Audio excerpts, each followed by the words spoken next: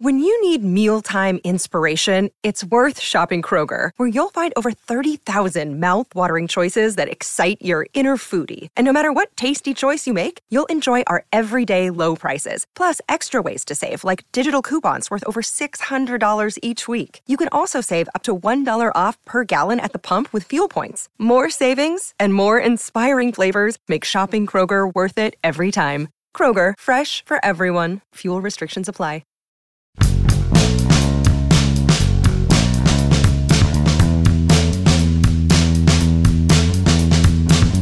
Major League Baseball's winter meetings always take 4 days, always end with the Rule 5 draft, and always conclude with a wrap-up of, did the team get better or not? Well, the one this year isn't very hard. Good morning to you.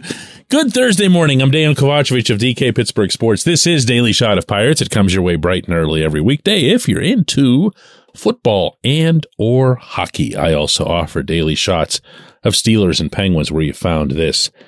The Pirates claimed a pitcher from the Dodgers in the Rule 5 yesterday in San Diego, a lefty named Jose Hernandez. They also lost catcher/outfielder Blake Sabol to the Reds in that draft. The Reds promptly moved him to the Giants. And then in the minor league phase of the Rule 5, which is usually the most boring, uneventful thing imaginable, like in life, the Pirates lost an amazing 11 players from their system. Now, there's a couple of different ways to look at this. One is none of them are in your top 60, meaning in the system's top 60. On the other hand, 11 of them were taken. And that means that you're probably doing something right if that many guys outside your top 60 are available, but do you really want to be losing them?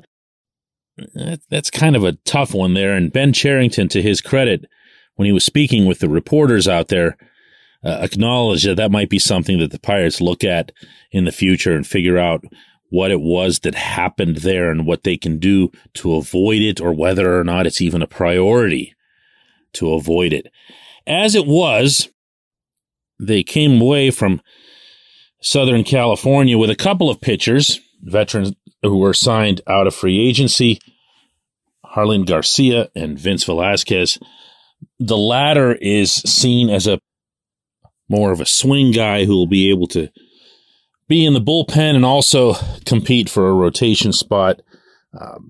Neither of them is all that exciting, obviously. They're also not nothing. These are guys who are going to be in your major league pitching staff. So I can't have it both ways and say on one hand that part of what needed to happen this offseason was that they would go out and get arms like this because they're not expensive, and these weren't. They were right around the $2 million, $3 million range.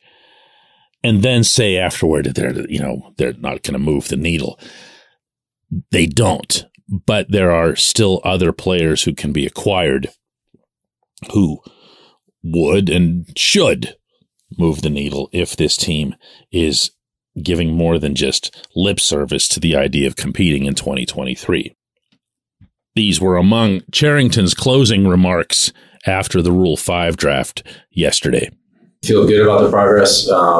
Nothing's changed as far as things we still want to do and still are working on, and got a little more information on all of that this week, and not anticipating anything more happens tonight or anything necessarily, but we'll get out of here tomorrow and keep working at it and feel good that we're making progress. Yeah, he used the word progress a couple of times there, but I'll save that for after the break. This portion of Daily Shot of Pirates is brought to you by our friends at North Shore Tavern. That's directly across Federal Street from PNC Park. It's home of Steak on a Stone, an eating experience, underscoring the word experience. The steak is brought to you partially cooked on an 800-degree stone, and you do the rest. It's a ton of fun. It's a great meal, and it's a baseball atmosphere like no other in Pittsburgh. North Shore Tavern, right across Federal Street from PNC Park. Here's the deal. You don't make progress in any environment when your best player has demanded to be traded out. And that's the headline, the only headline of these winter meetings for the Pirates. None of us can predict how that's going to turn out. We can hope for this or that. My own feeling is that Reynolds is a serious dude, and whatever it was that happened between him and his representatives at CAA that had them all on the same page to take this action and then from there to take it public. Yeah, you're into some difficult territory there as far as rebuilding a bridge. And by that, I mean in either direction, because something the Pirates did prompted Reynolds/CAA to react the way they did. And then in turn, Reynolds and CAA asking for a trade and then going public with it. Yeah, it's a volatile mix, to put it gently. And it's not going to sort itself out in all likelihood. So there are no W's here. There's no W in anything that the Pirates could have done at the winter meetings, up to and including, in all likelihood, trading Reynolds. Because that's what this is going to come down to. This whole offseason is now defined by a single thing. And it sure isn't the number one pick in the draft. Because nobody cares about this. If you have a pattern that is irreversible when it comes to good player comes up, good player disappears, good player comes up, good player disappears, no one's going to care about your first rounder. For that matter, no one's going to care about Termarr Johnson or Henry Davis or Andy Rodriguez because of this pattern. How do you escape that if you're the Pirates? How do you get out of that situation? Really try to give that some thought. If you're Cherington, how do you escape this? For that, not just Cherington, Travis Williams, Bob Nutting, everybody. How do you get out of this Gordian knot that's here? Because if you move Reynolds and you move him for prospects, which is probably what you would do in a normal situation, you're crucified. Now you're just kicking the can. I'm not saying that as if I would have a different opinion. I wouldn't. If you don't move him and you just kind of say, hey, listen, you've got a contract and you've got to be here to play, which, by the way, has been their only public stance on this to date, you're really asking for a distraction and a half. Not just in spring training, but especially into the regular season. Is even if Reynolds does great, even if he's a consummate pro and he's going out there and he's representing and he's helping you win, even that's an L for you. Even that's bad, because now everybody's going, you're really going to trade this guy? Look how awesome he is. You are such terrible people. They have no W in this. They had one and they blew it. They blew it. Not necessarily that they needed to sign Reynolds, but they didn't need to have an approach that apparently was so awful that it would result in the player and the representation saying, whoa, these guys aren't even remotely serious. Let's get out of here. What a franchise. When we come back, J1Q.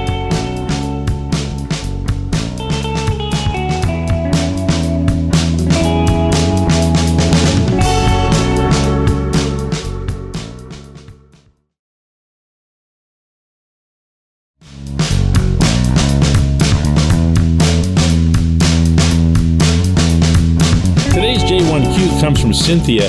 Before I read what she has, I gotta share. This is one of my favorite people. She doesn't even know this, okay? But I'm gonna share it with her anyway. Whenever we tweet out and put out on social media our various Daily Shot episodes, on my phone there's an alert when somebody retweets something that we have off a certain company account.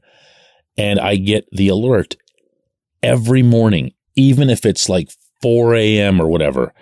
Cynthia retweeted Daily Shot of Pirates. Cynthia retweeted Daily Shot of Penguins. Cynthia, you are like the ultimate Daily Shot person, and I want you to know that I appreciate it. All Cynthia sent here for this particular entry, it wasn't a question. She was referring here to the episode yesterday criticizing the members of management for jumping up and down upon winning the draft lottery. She says they were celebrating because what happened with that draft bought them even more time to kick the can or punt. Maybe. I don't know. See, that's the problem. When you lose trust, and I don't even think this is just true of the stuff that we talk about on this show, how we feel about a certain baseball team. When you lose trust in any relationship, in any bond, no matter how one way or two way it is, you've really lost something. You've begun to lose that bond. Remember, Clint Hurdle used to refer to the bond, rebuild that bond between the city and its baseball team. Clint brought that back. He really did. Clint was a big, big part and should always get credit for it, of what happened in 2013 to 15. In particular, 2013. Because remember, he only took over in 2011. But it's been blown to bits since then, as we've seen. And even with the change in management, as long as you have the same individual at the top setting the same tone, you're going to get the same type of results. This public, our public, doesn't trust the Pirates. I'm not exactly breaking revolutionary ground in stating that. And it becomes a challenge to even have a conversation about them because everything is rooted in, wait a second, are they even serious?